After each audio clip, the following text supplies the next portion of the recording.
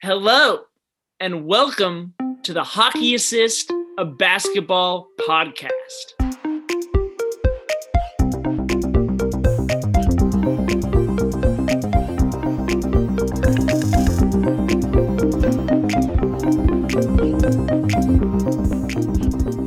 Where we have conversations that give basketball fans deeper perspective on the game by connecting what's happening on the court to the sport at large. My name is Nolan Cope, and here is my co-host, Riley Gaucher. What's up, Mr. Cope? How are you doing? Life's good, man. How you doing? Good. Very excited to get this started, and hopefully excited for the season to start tomorrow. You know, it's been way too long. Yeah. For me, at least as a fan. So give us a little bit of something to while we are all enjoying our families this holiday season. Give us a little something extra to get some time away.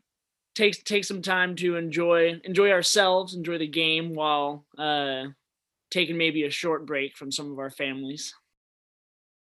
Something I can say that I need, definitely, you know, but 100%. Yeah. For the young people like us in our country who just are finishing up college, but are forced to go home for the entire year because of COVID-19, a lot of extra time spent at home with our parents. So a lot of extra podcasts being started, just like this one. So yeah, absolutely. We're hopping on that bandwagon.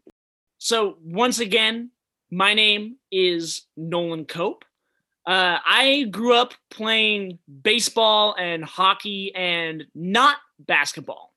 But over the last 10 years or so, through a growing sports awareness and a growing obsession with Bill Simmons podcasts, I have developed a very healthy love of this game. While I hold no specific team allegiance, I do hold an appreciation for the very talented players, incredible coaches, and teams that just generally enhance the experience of being a basketball fan. Riley, tell us a little bit about yourself. Yeah, again, I'm Riley Gaucher, and I have even less experience with basketball in real life than Nolan. This is going to maybe undermine my credibility here, but I think it's important for the listeners to know that I cannot, in fact, dribble a basketball effectively. But I have become obsessed with the sport since the end of the 2014 season, or actually, sorry, 2012-2013 season, because I live very close to the Bay Area, and the team that just happens to be there was on the rise and had some really exciting players. And I thought, you know, this is something that's interesting, and I'm going to get into it. And that just happened to coincide with the formulation of one of the greatest dynasties of all time. And so for greater context, you know, I come into this as a Warriors fan first and foremost, and then a fan of basketball at large. I like to say that I jumped on the bandwagon a little bit early, but in order to kind of support that bandwagon fandom, I've really tried to dedicate myself to learning as much as I possibly can about basketball as a league, as a sport, as an intellectual exercise, and just as fun. And so I take some very specific kind of philosophical things from the way that the Warriors play and the things that I enjoy, and I try and apply that lens to learning and thinking about the league as a whole, and growing beyond just being obsessed with a team that did some pretty incredible things.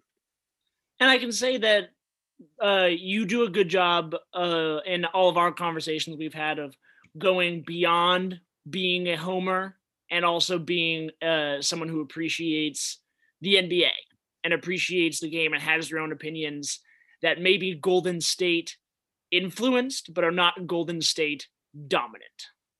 Certainly, yeah. And I want to stress that I think at this point I feel pretty confident that I know what I'm talking about, you know. Maybe not from experience, but I think I've watched enough basketball and seen enough things that are not just Bay Area centric to the point that I feel that it's worthwhile for me to even be on this podcast. So I'm excited to talk with you, Nolan, and to get our thoughts and our opinions out there.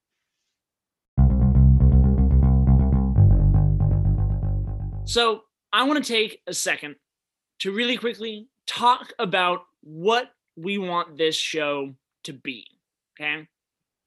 A hockey assist is a curious name for a basketball podcast, but a hockey assist is a pass made just before an actual assist, right? It's a team first play that doesn't directly lead to a basket, but directly contributes to team success.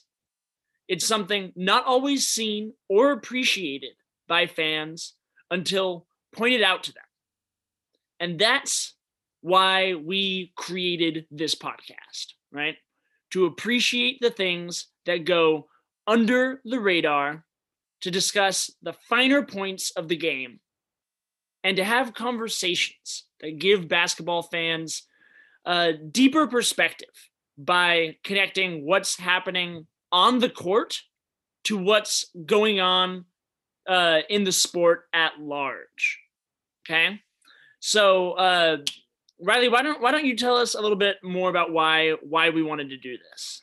Sure. I think the first thing to say is that, admittedly, neither of us are experts by any means. We're not doing this because we are paid to or because we have decades of experience, but it's something that we're both really interested in, really passionate about, and it's something that we've had a lot of really fun and really provocative conversations about over the last couple of years since we've met and really become friends.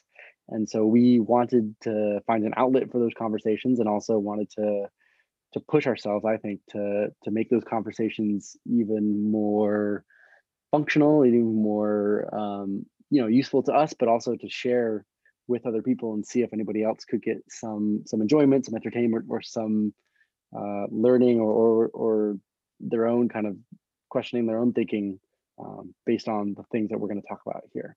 So that's why I'm here, and that's why I think you're here too. Does that sound about right? Yeah, that's really great. That was really well said. And I think we've had the conversation maybe 4 or 5 times where we've gone super in depth over text or call or FaceTime, talking about something happening in basketball at that time. And at the end of the conversation go, man, we should start a podcast, right? And Mm-hmm. it never actually happened until just last week. We were having a conversation about whether certain teams from the Western Conference specifically were contenders or not. And we said what we've said before, let's do this. Let's do a podcast. But this time we're finally taking the steps to follow through on that. And so, inspired from that conversation that we had just last week, for our first topic in our first episode, we want to talk a little bit about the contenders coming up for this 2020-2021 basketball season, and who we view as pretenders. So the contenders, the teams that we think actually have a chance to win the championship this year, and the pretenders, the teams that a lot of talking heads and a lot of people will claim are going to be contenders, but we see as being a little bit more smoke and mirrors, missing something that's actually going to take these teams to the next level. Yeah, and for me, that actually, it begs the question: what is a contender in the first place? Not even to say like who are the teams that are going to really contend this year, but it's like when we say that word, what do we mean by that? That's going to be a theme, I think, of this podcast. For me, it's something I'm very passionate about. Is like, if nobody is understanding words the same, if we don't all think about the same thing when we hear a word, then we can't have conversations. And that goes beyond basketball or the NBA or anything. It's just like if we don't all assume the same thing when we hear something, then all those conversations are moot. And so I really kind of want to take this opportunity to talk a little bit more about like what makes a team a contender, and what do we say, what do we mean when we say what is a contender? Absolutely. So Let's put this into words. Go for it. Yeah. And so the first thing for me, makes a team qualify as a contender is a team that doesn't need a dozen things or whatever, a bunch of what ifs to break right for them to make it to the finals and to win the finals. A lot of the times when people say the word contender, they mean teams that in some astronomical percentage of the time could be seen as potentially winning a title. If everything breaks right, if they have a bunch of players who reach their ceiling and whatnot. When I say contender, I'm talking about the teams that have a realistic shot that I would feel comfortable betting money on, even though I don't really bet like some of our other friends. Shout out Vance. But they're teams that it's very, very plausible to see that their path could end up with lifting the Larry O'Brien Trophy.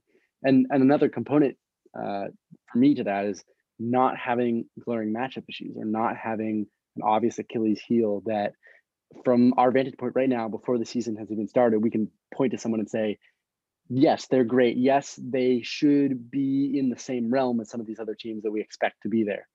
But if you take, for example, a team like the Portland Trail Blazers, I look at that team and I go, I see the size of their point guards and their starting backcourt, and I just say that's a problem that I don't think they have a way to solve, and that's something that I think is going to prevent them from being a contender, from potentially winning a title. And so for me, that makes them not a contender, because it's easy for idiots like me to sit here and go, there's a flaw right there, and I don't know how you fix it. Right. Yeah. Do you have thoughts on that?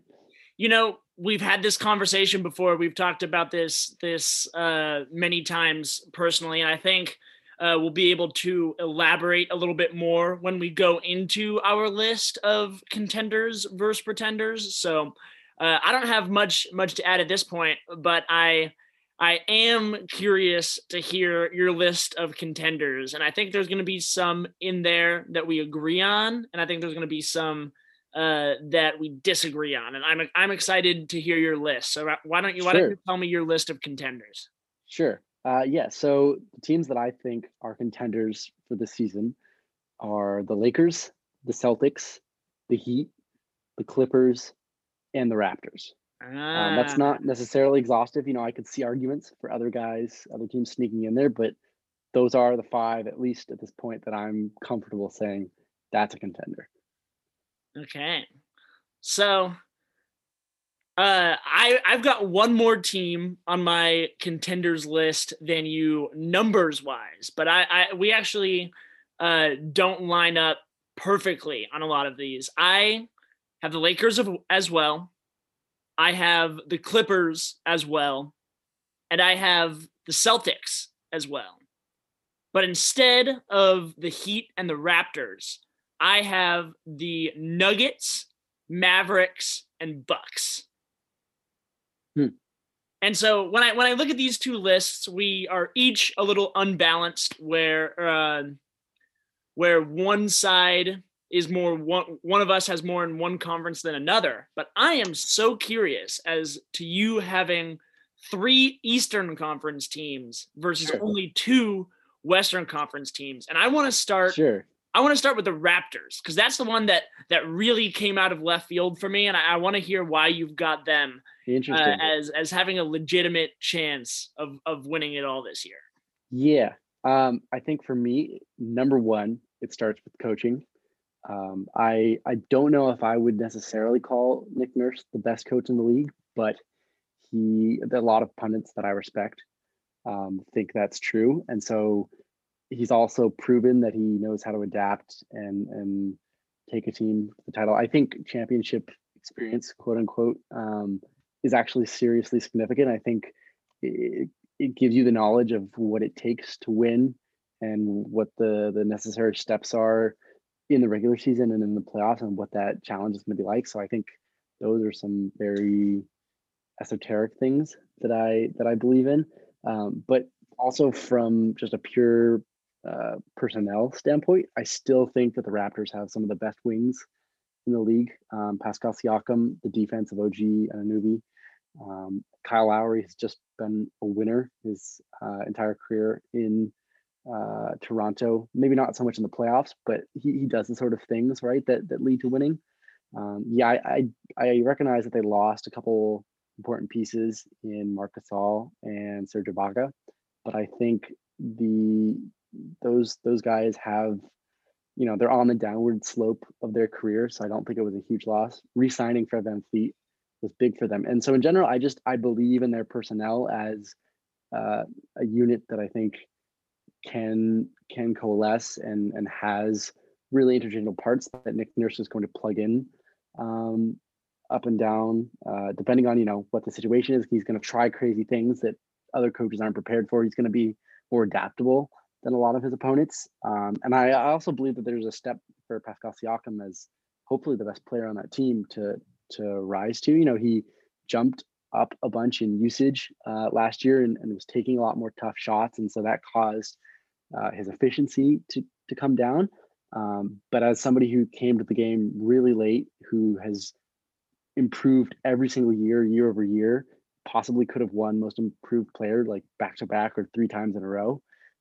I still believe that him getting comfortable without Kawhi there anymore and continuing to develop and continually improve on his skills really gives them somebody who has the potential at least to become a number one option that's viable and able to take them really deep playoffs. And so I just think the confluence of all those factors, having a great general manager who can make changes and will be not afraid to make changes, all of those things to me put the Raptors in this tier.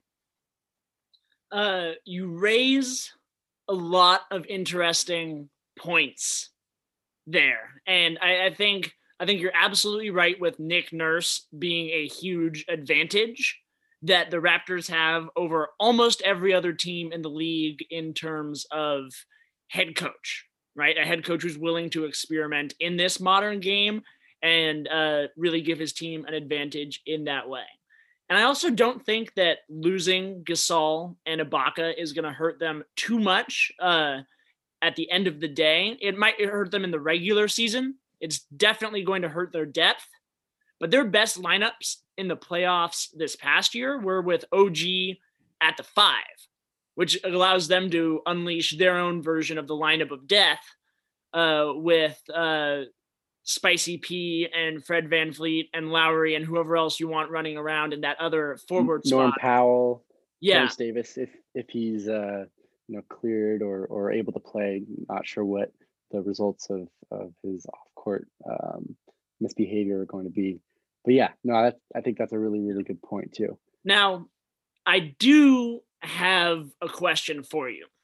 When this team is going up against the Celtics or the Bucks in a hard-fought Eastern Conference semifinals, right? Who's taken over in that last 2 minutes of the fourth quarter? Who has the shot creation ability that makes them inevitable towards that victory, right? Because when I saw them play against the Celtics, that was an incredible series last year. But what it came down to was the Celtics had Jason Tatum and Kemba Walker to a certain degree to close. Yeah. And the Raptors didn't have that guy. So who's taken over in the last 2 minutes for your Raptors this year in a tight? Yeah, I mean, I believe that Siakam can get there. I know his game is unconventional, and I know it's not the prototypical, closing kind of guy, but I still think like the growth he's shown, I think that's possible. And I also think Kyle Lowry is underrated in that regard, right? Like he doesn't have the reputation of being that guy. And yeah, he wasn't able to accomplish that as much in that series, but I still think that series, went 7 games if I'm not mistaken, correct? Correct. Yeah. And I mean, yeah, maybe that was like off a lucky shot, but to me, any series that goes 7 proves those teams are neck and neck and that they're close and that it's not a lopsided battle. And so I think if we consider the Celtics, which we both do, to be contenders, if the Raptors were neck and neck with them and could have made like a conference finals and gone right on there, I'm gonna put them up there. All right. With the Celtics. Yeah. Yeah. And I'm sorry. One last thing too. Yeah. Go for it. Go for it.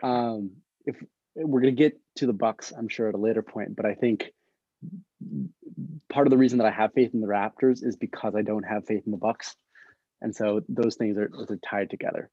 Well, let's do it. Let's get into the Bucks Okay. here, man, because the Bucks are one of my contenders, and they're not one of your contenders. Just like the Raptors are one of yours and not one of mine. So I'll spoil it a little bit. They are the first team that I listed under pretenders. Right. So I disagree, and I wanna tell you why. And for me, I think that it's been pretty clear over the last decade that the last decade and even further back, pretty much any NBA champion.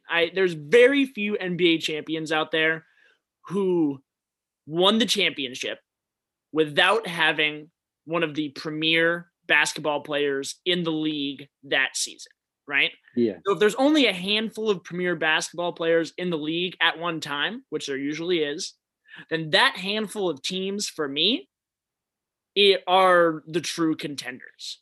And Giannis is one of those premier guys, right? He is a back-to-back MVP winner. He's the defensive player of the year.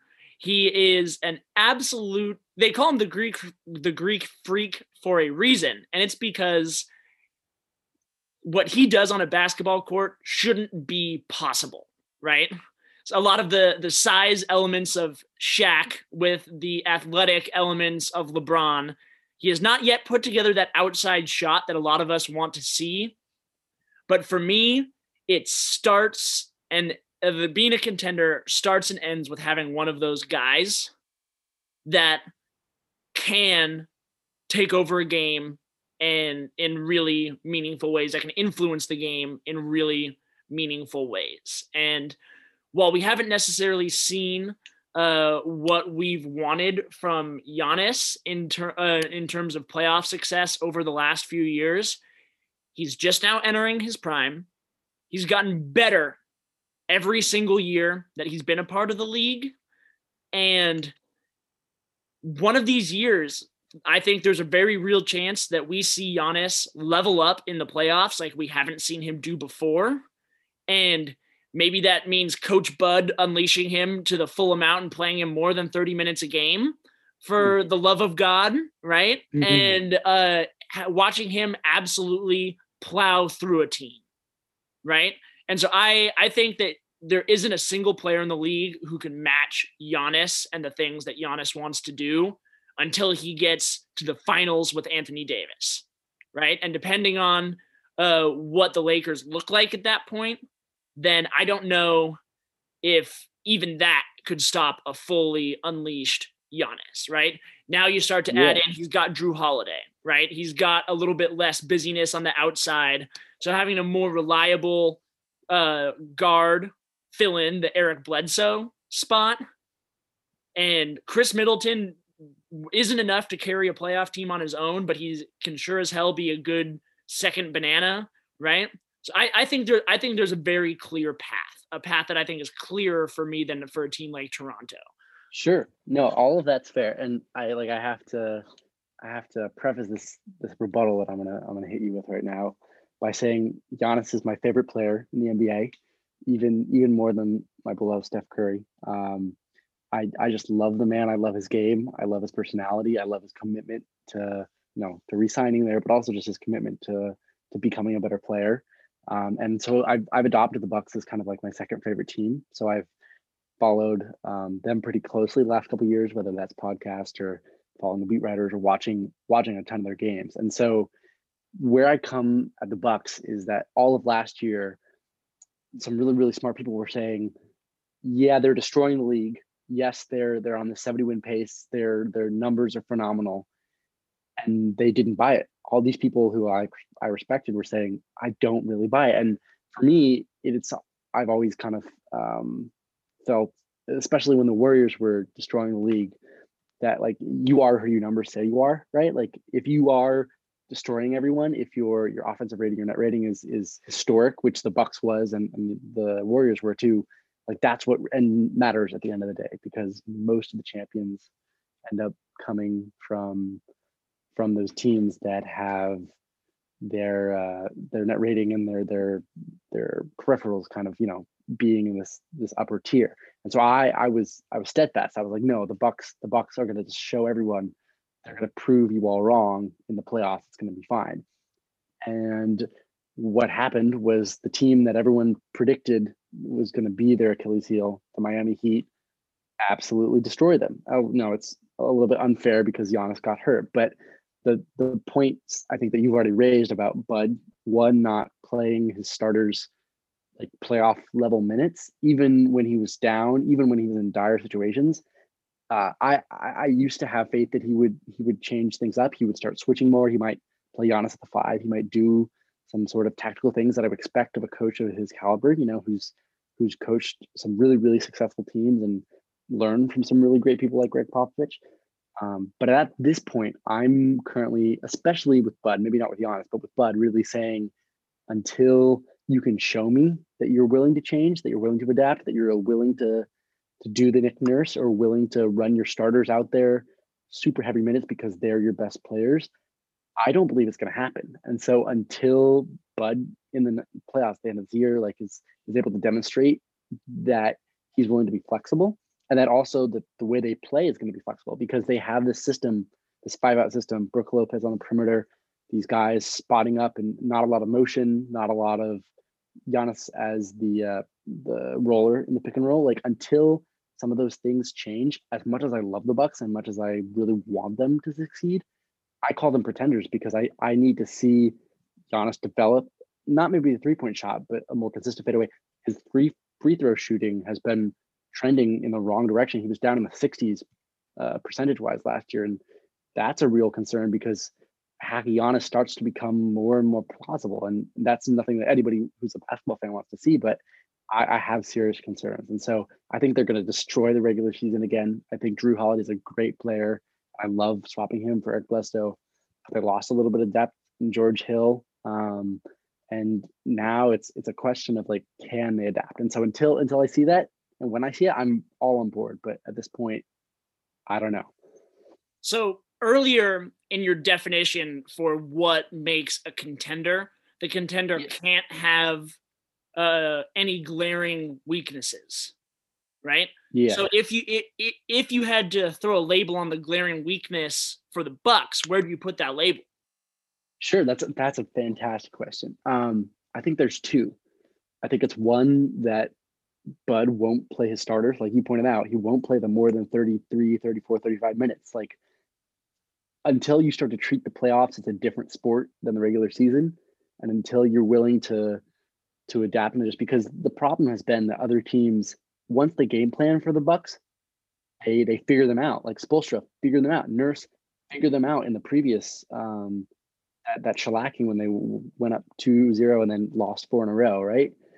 These opposing coaches, as soon as they get to sit down and watch the way the Bucks play and figure out a game plan, it's easy to kind of build a wall. And so that's number one. And then number two is if you build a wall at Giannis, I'm not sure that he's figured out a way to get around that, right? The Raptors were the first team to do this, to have his man sink off a ton and then put 2 people on the lane on the edges of the paint, right? And prevent him any sort of driving lanes and just count on the somewhat mediocre shooters that they have who have hit shots when they're open and have hit shots when they get a lot of volume, but aren't really the kind of caliber shooters that you would think of, like Kyle Korver back in the day in Atlanta, who Bud, could rely on, or the Splash Brothers or Kevin Durant, any of these guys who really actually like spread the court.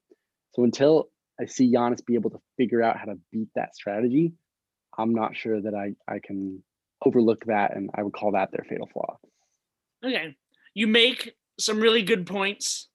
I will leave it at, if I had to if I had to stake my reputation on a team or believe in a team as a contender, I will take one with the best or second best player in the league.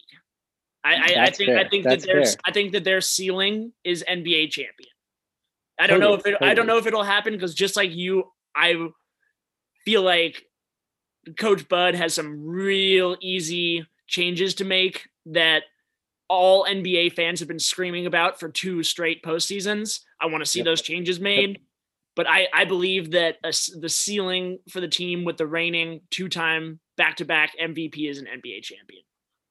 That's totally fair. And we'll see who's right at the end of the season. I just been burned twice, Totally. That's where I'm coming from. So okay, let's talk about. There's 2 more teams on here that I think we have a worthwhile conversation about. And before we get to them, let's just really quickly blow through the 3 teams on this list that we agree on. Okay. Sure. The Lakers have LeBron James and Anthony Davis, and I don't know if any other team in the league has an appropriate answer for that. I know that there are concerns about their depth in certain places, but if Caruso can continue to be the high-level defender that he is, and if Talen Horton-Tucker ends up being flat-out special, like LeBron says he is, then I think some of those questions might be solved. And again, LeBron and AD being greater than just about any other NBA duo right now is a strong, convincing case. With one of the other top NBA duos being the other team we both have on our lists, the Los Angeles Clippers. I'm optimistic that Trez was the locker room problem, and I'm optimistic that with Ty Lue, more of a whole team players coach at the front of the bench, and with Serge Ibaka, Kawhi Leonard's apparent only friend in the NBA, being on that team in that backup 5 spot, I think we both agree that there is an absolute world where Kawhi Leonard goes nuclear and playoff P actually lives up to the billing somewhat, and they make it all the way. Do you have any other quick thoughts about either LA team? I'll try and keep this short. The Lakers, I kind of run under the assumption that unless you lose something drastic from a championship level team, that they should still be considered contenders, right? Like they've proven it, no questions there. And the Clippers, I really actually agonized over this a little bit, because so did I. I tend to think that like mentality is an overblown word, and we tie this up in some like toxic masculinity almost when we're trying to like analyze these guys like mindset and how tough they are and whatnot. And so I think Paul George has gotten laughed at too much, but also he didn't play well. Those 2 things can both be true. And I think it comes down to like they have the wings, and the wings are king, right? Like that's what everything kind of ends up. And so if they are the players that we think they are, and like you said, that the locker room dynamic is improved, which I don't know that it can be any worse. So maybe it gets a little bit better. And I think not just the locker room though. Trez was probably a problem in the playoffs too. From everything I've heard, there was a lot of okay. He was definitely a problem on the court, and so I think getting Ibaka, who's just so much more capable on defense, even if he's not the same shot blocker that he was in OKC. He's still much more solid, much more balanced as a player, offense and defense, right? And so when Zubac was like, everyone who was smart was clamoring for Zubac to play and Doc wouldn't do it, that's when I think getting rid of the guy that he was playing over him and forcing, I'm not obviously now it's Ty Lue, but forcing just better players into that position is really, really going to make a difference. So I still think their talent level and their ceiling, which to me is pretty easy to reach based on who they've been in the past, I put that right there. Yeah. And then the other team that we agreed on this list was the Celtics. And I think that's twofold. Number one, the thing that everyone's talking about is Jason Tatum leveled up to superstar last year, right? He went from promising young guy to superstar, and he showed that in the regular season, and he showed that in the playoffs, right? Easy enough. 2, clearing the floor for more of him and Jaylen Brown I think Gordon Hayward in a vacuum is a really tough loss, but Gordon Hayward is also an ex-All-Star, also a max player, also a guy who demands shots and attention. And I'd rather see everything be run through Jaylen Brown as well as Jason Tatum. And then the underrated thing that I think is really going to help them is I think Tristan Thompson is a dramatic upgrade over Daniel Theis. And the reason the Celtics lost to the Heat was Bam Adebayo. And I think while Tristan Thompson isn't the same level as Bam offensively, is much better suited to handling him defensively than Daniel Theis was. Just like 3 years ago, Tristan Thompson was LeBron's guy, and in the finals 4 years in a row. I don't think that guy is gone yet, and I'm excited to see him on a team with lower responsibility and Brad Stevens to sort of scheme him through things. Now, totally. I have to. Yeah. I'm thinking about Tristan Thompson, I have to like separate the Kardashian kind of influence, and I have to separate my association with him as like the enemy during the Cavs Warriors 3 in a row tournament. 4 in a row in the final. 4 in a row. Excuse me. I don't know how I forgot that last. I just don't pretend like that season where they blew a 3-1 lead happens. Right. Yeah, but so I think he's an upgrade. And like Stevens really is one of the other keys for like I said, it comes down to coaching, especially in the playoffs, because this is something I wanted to bring up earlier and I kind of forgot about. It's like for me, the playoffs are really about weaknesses and about your ability to cover your own weaknesses and attack the other team's weaknesses, and that comes from flexibility or having just so much talent that it doesn't matter. And in this case, the talent's really good. They have 2 of maybe the 10 best wings in the league. They have really good talent in Marcus Smart and some really intriguing role players. My guy Marcus Smart. R.I.P. to Tommy Heinsohn. Yeah. But I think Brad Stevens has shown he knows how to coach and he knows how to do things in the playoffs that get his teams places that maybe their talent shouldn't necessarily take them. They were with the Heat pretty close too, and so I expect them to be right there. Yeah. So who do you want to talk about next? Your last contender or my last contender? I think that's a good segue into the Heat. Yeah, first hit me with why you didn't have them listed here and why, to spoil it again, they're in your pretenders. Yeah, so this one was one that I thought about a little bit. I initially had them on my contender list, and then I moved them off that contender list. And I moved them off that contender list for 2 reasons. One, I think last postseason may have been them showing that was who they were the entire time, but it also may have been another example of everything sort of falling, like one of those things where a few different things break right for them to advance deep into the playoffs. And now I think of all the teams on these lists, I think the Heat are the one that could most easily bite me in the butt by me not labeling them as contenders and them once again running through the East and whatnot. But I'm hesitant because I think that Jay Crowder, surprisingly, was more important for them in their run last year than most other people thought. Like most people look at Jimmy being a bit of a bubble god that he was, and Bam being like leveling up in the playoffs like he did. But on the edges, I don't think they win the Eastern Conference Finals without Jay Crowder spacing the floor like he did, doing what he did. I think Iguodala is a little too old for that.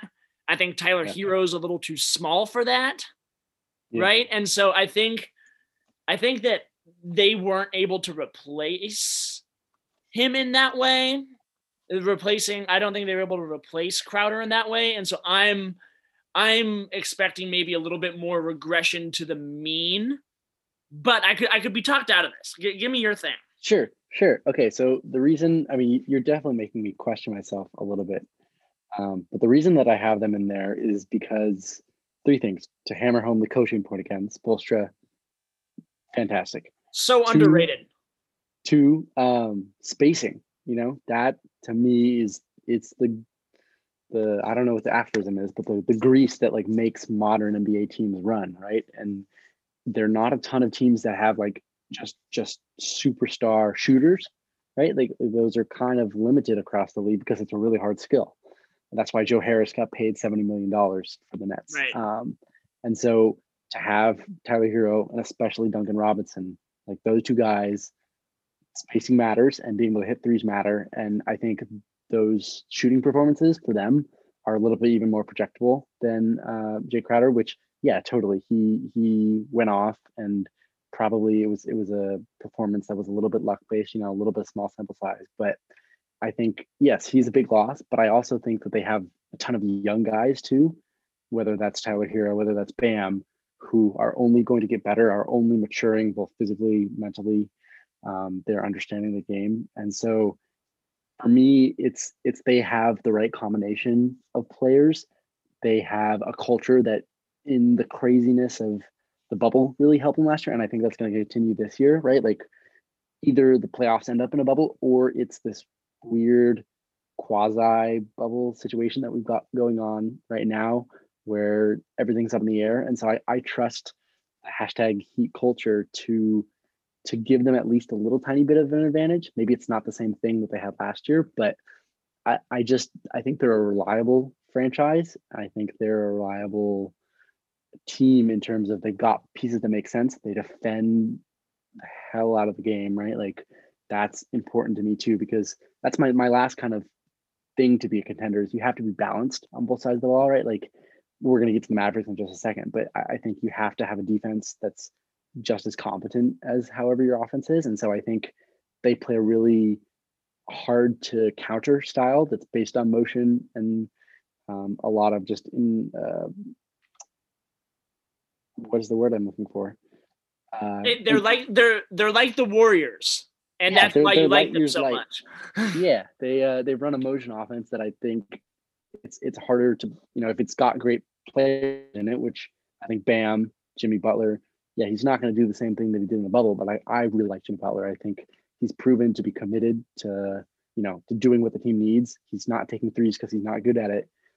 And there are certain players like Russell Westbrook who, if they had learned that lesson, right, it's like do what you're good at, do what helps the team win a little bit earlier in the career, that might have set them apart. And so I think that last year, yeah, it might have been a mirage for them to get to the finals and take a couple of games off an admittedly better Lakers team. But I think the things that they can build upon and the constituent parts that are there, to me, say this team is still a contender.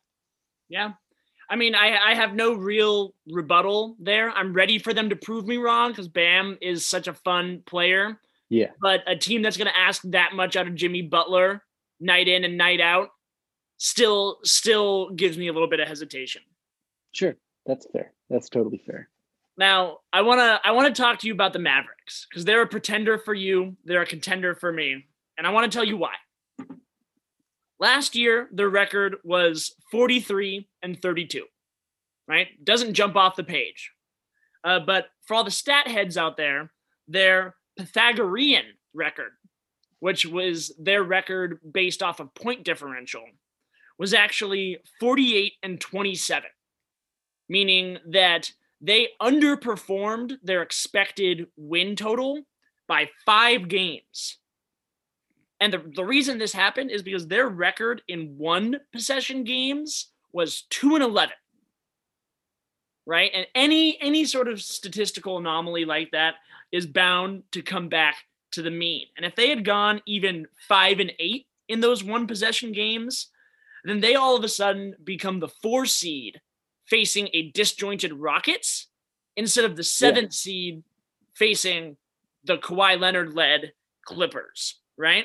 And so even though that some people may point to Luka's clutch numbers being down last year, part of that may have just been he didn't have the guys around him and people like threw their entire defense at him, right? And they upgraded across the board this season, namely, obviously, the big pickup of Josh Richardson replacing the Seth Curry slot, which is a slight downgrade in shooting, but a much bigger upgrade in defense, right? Allowing Tim Hardaway Jr. to now be guarding the other team's second wing option instead of the number one wing option. Sure.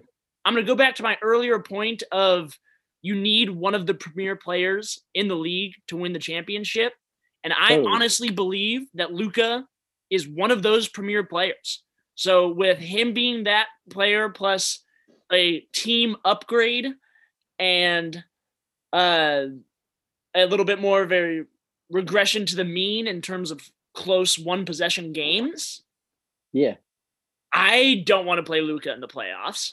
I don't think any team wants to play Luka in the playoffs. We thought that the Clippers would be the one team designed to contain him, and he had his way with Kawhi a few different games, right? And late in some of those games. So I believe in Luka, and I believe in the team that they're assembling around him, and I believe in Rick Carlisle to not fuck around with anything this year. Yeah. It's really interesting that you mentioned Josh Richardson and Seth Curry, because that's part of the reason that I'm a little bit down on them. You know, I'm not going to sit here and tell you that Seth Curry is a better player than Josh Richardson. I don't think that's true. But I also don't think either of them are difference makers. You know, when the Sixers got Josh Richardson, they thought they were getting a guy who's really going to do some ball handling for them and space the floor for them. And maybe that's, you know, something to say about Brett Brown or the two stars that they currently have in Philadelphia, but I don't think he lived up to the reputation that he had coming in from Miami. And so I think looking at the rest of their supporting cast, you know, I'm not sure that there's another, even if Kristaps, you know, is able to recover from his injury and like be a guy, he's clearly, since he got hurt in New York, not been the same shot creator, not been the kind of offensive, flexible sort of player that we were all hoping that he was going to be. And so I think that puts too much of it on Luka. You know, I still don't think they have somebody who's a secondary playmaker that's good enough to really take this team to where it needs to go. But all of that being said, the offense wasn't the problem last year, you know? Looking at just their rankings in terms of offense and defense rating, they had the best offense in the history of the NBA last year. And they were, let's see on defense. They were down all the way at 18th on defense. And so to me, like one of the things that you have to do to earn the title of contender is you have to be top 10 in both of those things, because I think it doesn't matter how good you are on one end, if you're giving all those points back easily to not just, you know, any specific, or not to one specific team, but to any specific team, I think that just gives you so much problems. The deeper you get in the playoffs and the deeper an opposing coach can sit down and look at your strategy and look at your scheme and try and pick it apart. And so for me, they just did not change the roster in any meaningful way. Like Josh Richardson, yeah, a little bit better player than Seth, but they're losing the shooting that you mentioned. And I don't see anybody else on here who I think is going to take a huge step forward on defense and going to help propel them into the top half of the league, let alone, you know, top 10. And so for me to be a contender, you have to have balance. And to me, this team is going to continue to be great offensively because Luka is a genius. But unless he starts to lock up players and unless he starts to have extra energy, you know, dealing with his really large role on offense to try and spend on the defensive end, I just don't see this team as having the well-roundedness that I want in a contender. Sure. And I may be a year or two early on the Mavericks. Part of that is because of how high I am on Luka. But I don't know. I feel like Hardaway Jr. impressed me defensively last year. Not like in an all defensive way, but sliding him onto the other team's second wing option is not only going to make be more effective in Josh Richardson now covering their best guy, but it's going to make life easier on Luka defensively as well. I love Maxi Kleber as a floor spacer. I am really excited about Terrell Terry. I think he's a guy who is going to impress a lot of people. I'm not going to label him as a potential rookie of the year just because Luka dominates the ball so much on this team. Yeah. But I think he has potential to immediately slot in as a second team ball handler that can take some of that pressure off Luka. Sure. And Dorian Finney-Smith is really coming into his own. And this is a big if Porzingis is able to come back healthy at that center spot, then I think this team has that defensive jump potential. Okay. That you're looking for. I think that with some of those few things around, and Rick Carlisle being one of those underrated coaches, then I believe in, again, having a top 5 player in the league is going to get you that championship. And I think Luka is got to be the second favorite for MVP this year. Maybe with voter fatigue, he already outplaces Giannis a little bit. I don't know. I think he's way ahead developmentally. Totally. I just to sidetrack for a second, I think Luka is the favorite from a prediction market. I wouldn't say that I would pick him as the favorite to be the true and deserved MVP of the league. I still think that's probably Giannis, but yeah, to me, it's the question of you're talking about, okay, Tim Hardaway Jr. getting to defend the second best guy. To me, between him and Josh Richardson, those aren't defensive difference makers. And they were only 2 out of, the 10 guys or the 9 guys on this team who were really going to get a lot of minutes. And so I just kind of think that in order to play good defense, you have to have I've lost the word again. What's the word for mass? When you're like a point of attack or a point of defense guy? No, it's like a tipping point. Anyway, moving on. I think you have to collect a certain number of competent to above average defensive players that are in your rotation in order to have a really good defense. And right now I see Kristaps, maybe Tim Hardaway, who's he had a good year last year. Do we believe that? And do we think he really shuts people down in a way that you need a wing stop or two? Or Josh Richardson, good, maybe even very good, but not great. And so I just don't think there's enough pieces here for as good as Carlisle is for him to Frankenstein a competent defense. I hear you. And I think we can both agree that in a few years, when LeBron's over the peak, when Kawhi's over the peak, I think Nuggets and Mavericks are in pole position to really take over the Western Conference with the guys they've got together. Totally. Right. Do we want to move on to? Yeah, we spent a lot of time talking about our contenders, and in the process of doing so, we've talked a little bit about some of the pretenders that we have. So why don't we quickly go over our pretenders list? Okay, and I think there's only really 2 teams worth of conversation over here. That do we want to talk about the Nuggets, or do we? I think we've spent a lot of time on contenders. I think moving right along. I believe in Jokic. Jamal Murray is a killer. That's all I have to say. Fair enough. So for the pretenders, again, these are teams that are considered contenders by many, but we don't think have a realistic chance of winning the finals this year. My pretenders, personally, are the Nets, the Heat, the Warriors, and the Sixers. What about you, Riley? Yeah, I have the Bucks, which I've already mentioned, the Mavericks as well. I think people, just like yourself, are really high on them, and I think I understand where it's coming from. I just think it's a year too early. I have the Rockets, which is complicated. Depends on James Harden's situation, because if he's obviously traded, then that's not a question anymore.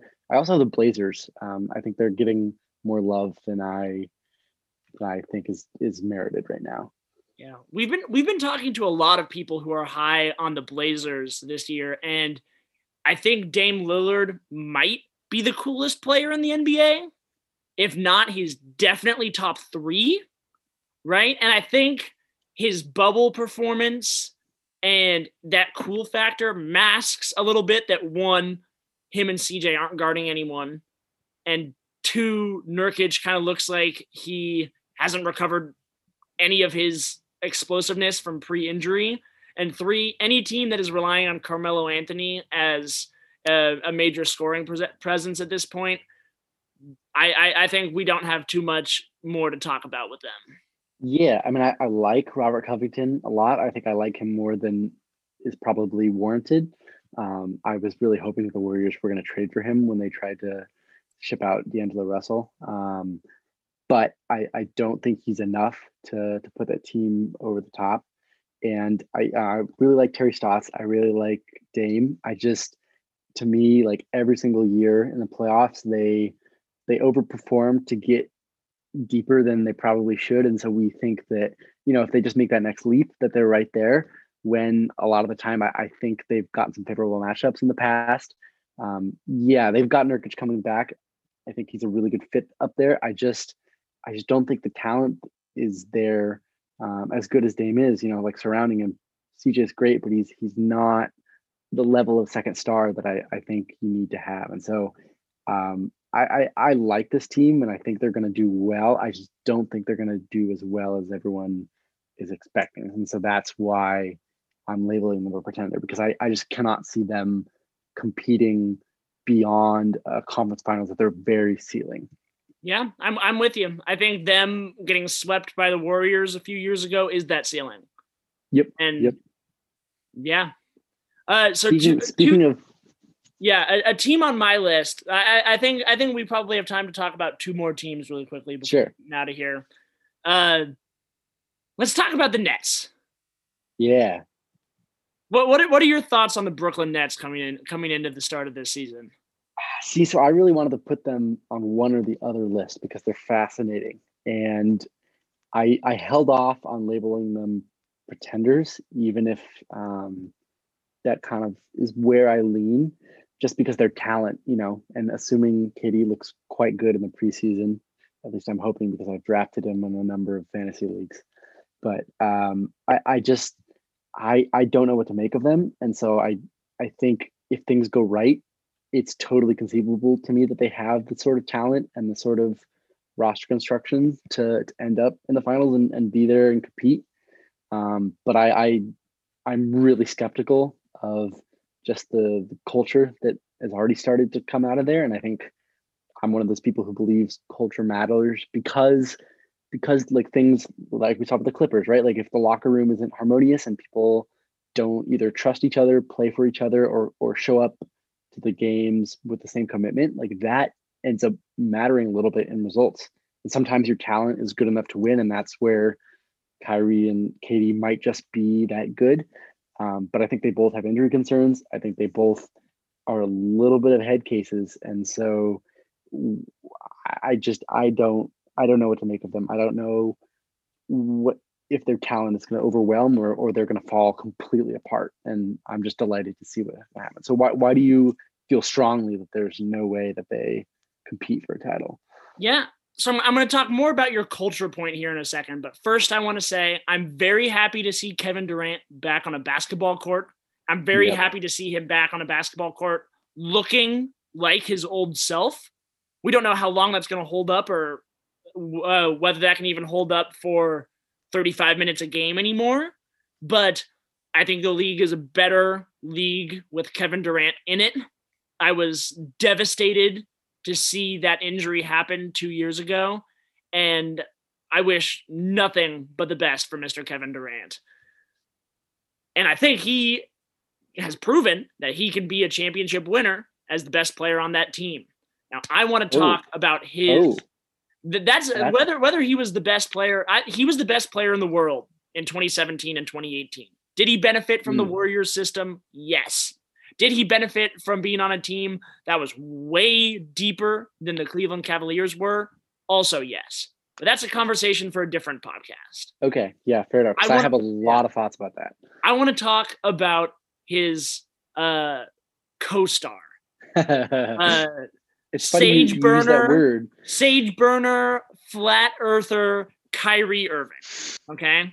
Now, before we even talk about anything that's ever come out of his mouth, he has not shown that he can be healthy more than 2 times in his entire career, right? He lost his first finals because he was injured. He was healthy for the next 2 seasons, relatively, and has not been healthy in a season since 2017, right? So, first off, he's got metal screws in his knees. Like, he's a small point guard who relies on explosiveness. I don't like, his shoulder thing was crazy. I don't trust that body to hold up over an entire season. And the Nets, skill-wise, one of the deeper teams in the Eastern Conference. But 2 things. One, I don't know if they're going to be able to defend anyone, especially if DeAndre Jordan is getting starts over Jarrett Allen, which is going to be happening. Oh, totally will. And secondly, in order for them to reach their ceiling offensively, to even be a better version of the Wizards last year, right?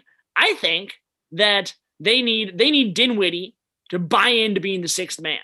And they need LeVert to be happy with getting 10 touches a game and a bunch of spot-up shots, right? Those are 2 guys who, because of the injuries last year and because of what their team was like before KD and Kyrie showed up, have been leaders of this team. I think guys like Joe Harris and Jarrett Allen are going to look to them 2 before they're going to look to the 2 other superstars.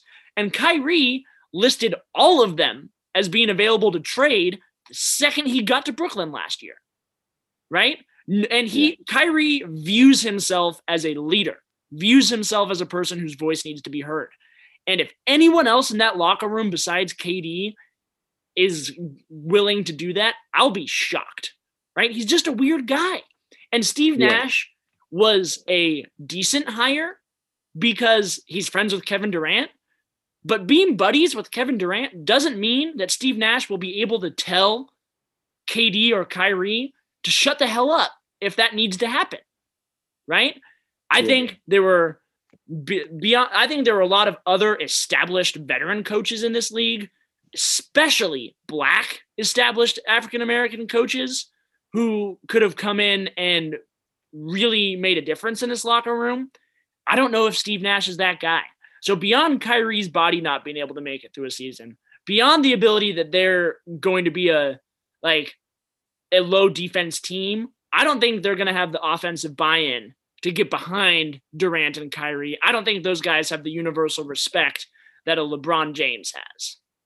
The smoke is coming off your ears. You're on fire. That was such a strong take. And I basically agree with everything you said. I actually have a little bit more hope for Steve Nash than it sounds like you do, because I think he's one of those dudes whose emotional intelligence just seems really high. And he's done a good job as the general manager for Basketball Canada in the past. Obviously, that's very, very different from what he's being thrown into now. I think it helps that he's got Mike D'Antoni there. But yeah, it's a really, really difficult situation for a first-time coach. And I think it's for me, it's less a question of like how capable is he versus how much is he going to be allowed to be the coach. You know, when Kyrie is saying stuff like, "Oh, anyone can be the coach," it shows that there's not been an established seniority and an established culture of like, this is our leader, this is the person we're listening to and following. And so I think that's a real problem.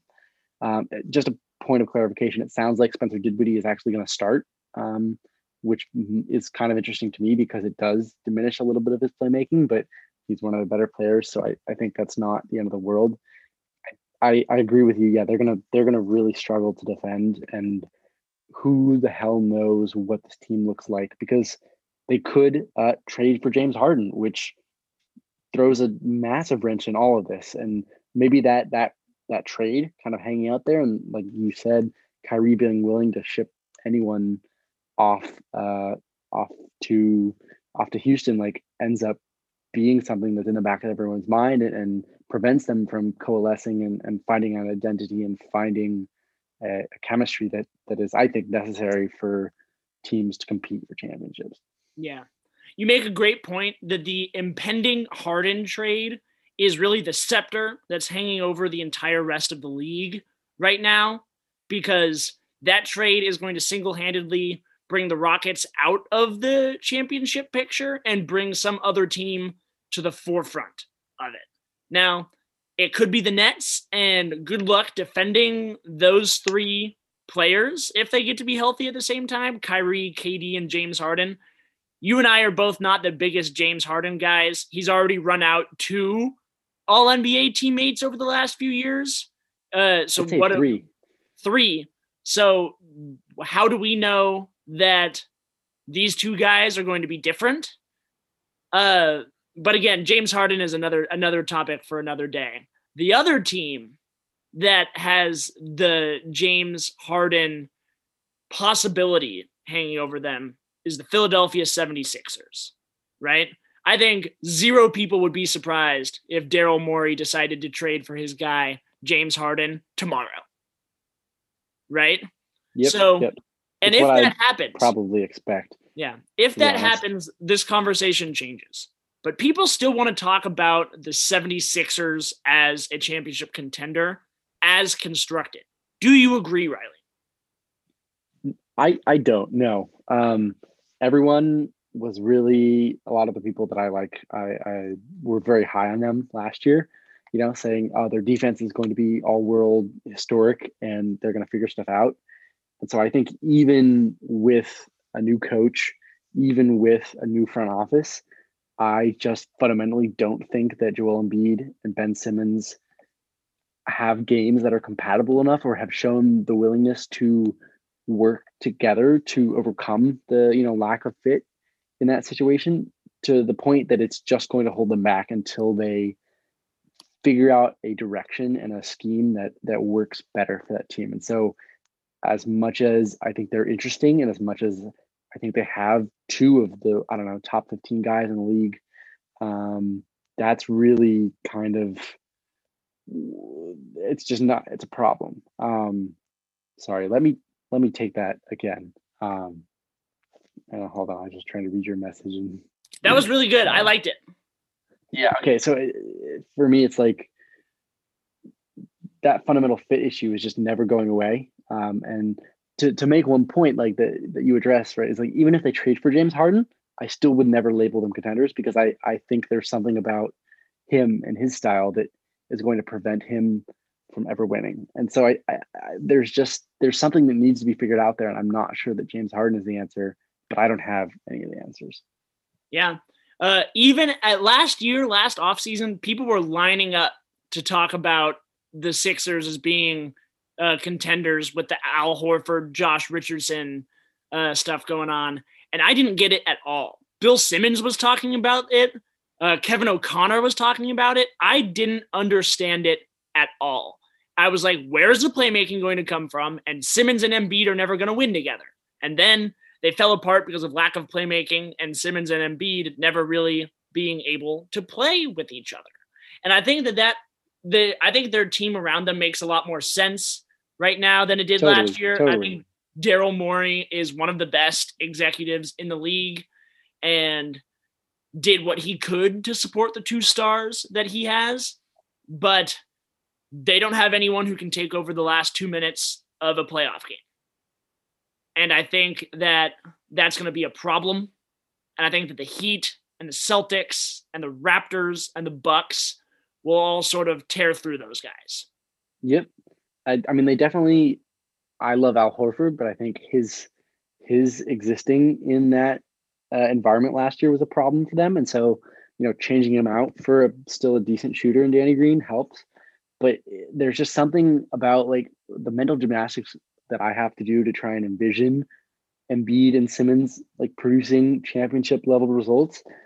It makes me very pessimistic that they can figure that out too, because it's so hard. It's like you see even Kyrie and KD, right? Like to me, those aren't games that are necessarily complementary, but their position, the way they like to play, I can imagine it and I can see it. And Joel and Ben just doesn't make sense to me. And maybe that's my own fault, but I don't know if Doc Rivers either is the creative kind of genius that is gonna be able to solve that problem either. So we will see. He couldn't solve the Montrezl Harrell is too short to guard Jokic riddle. I don't know if he's the guy to solve this one. Yep, exactly.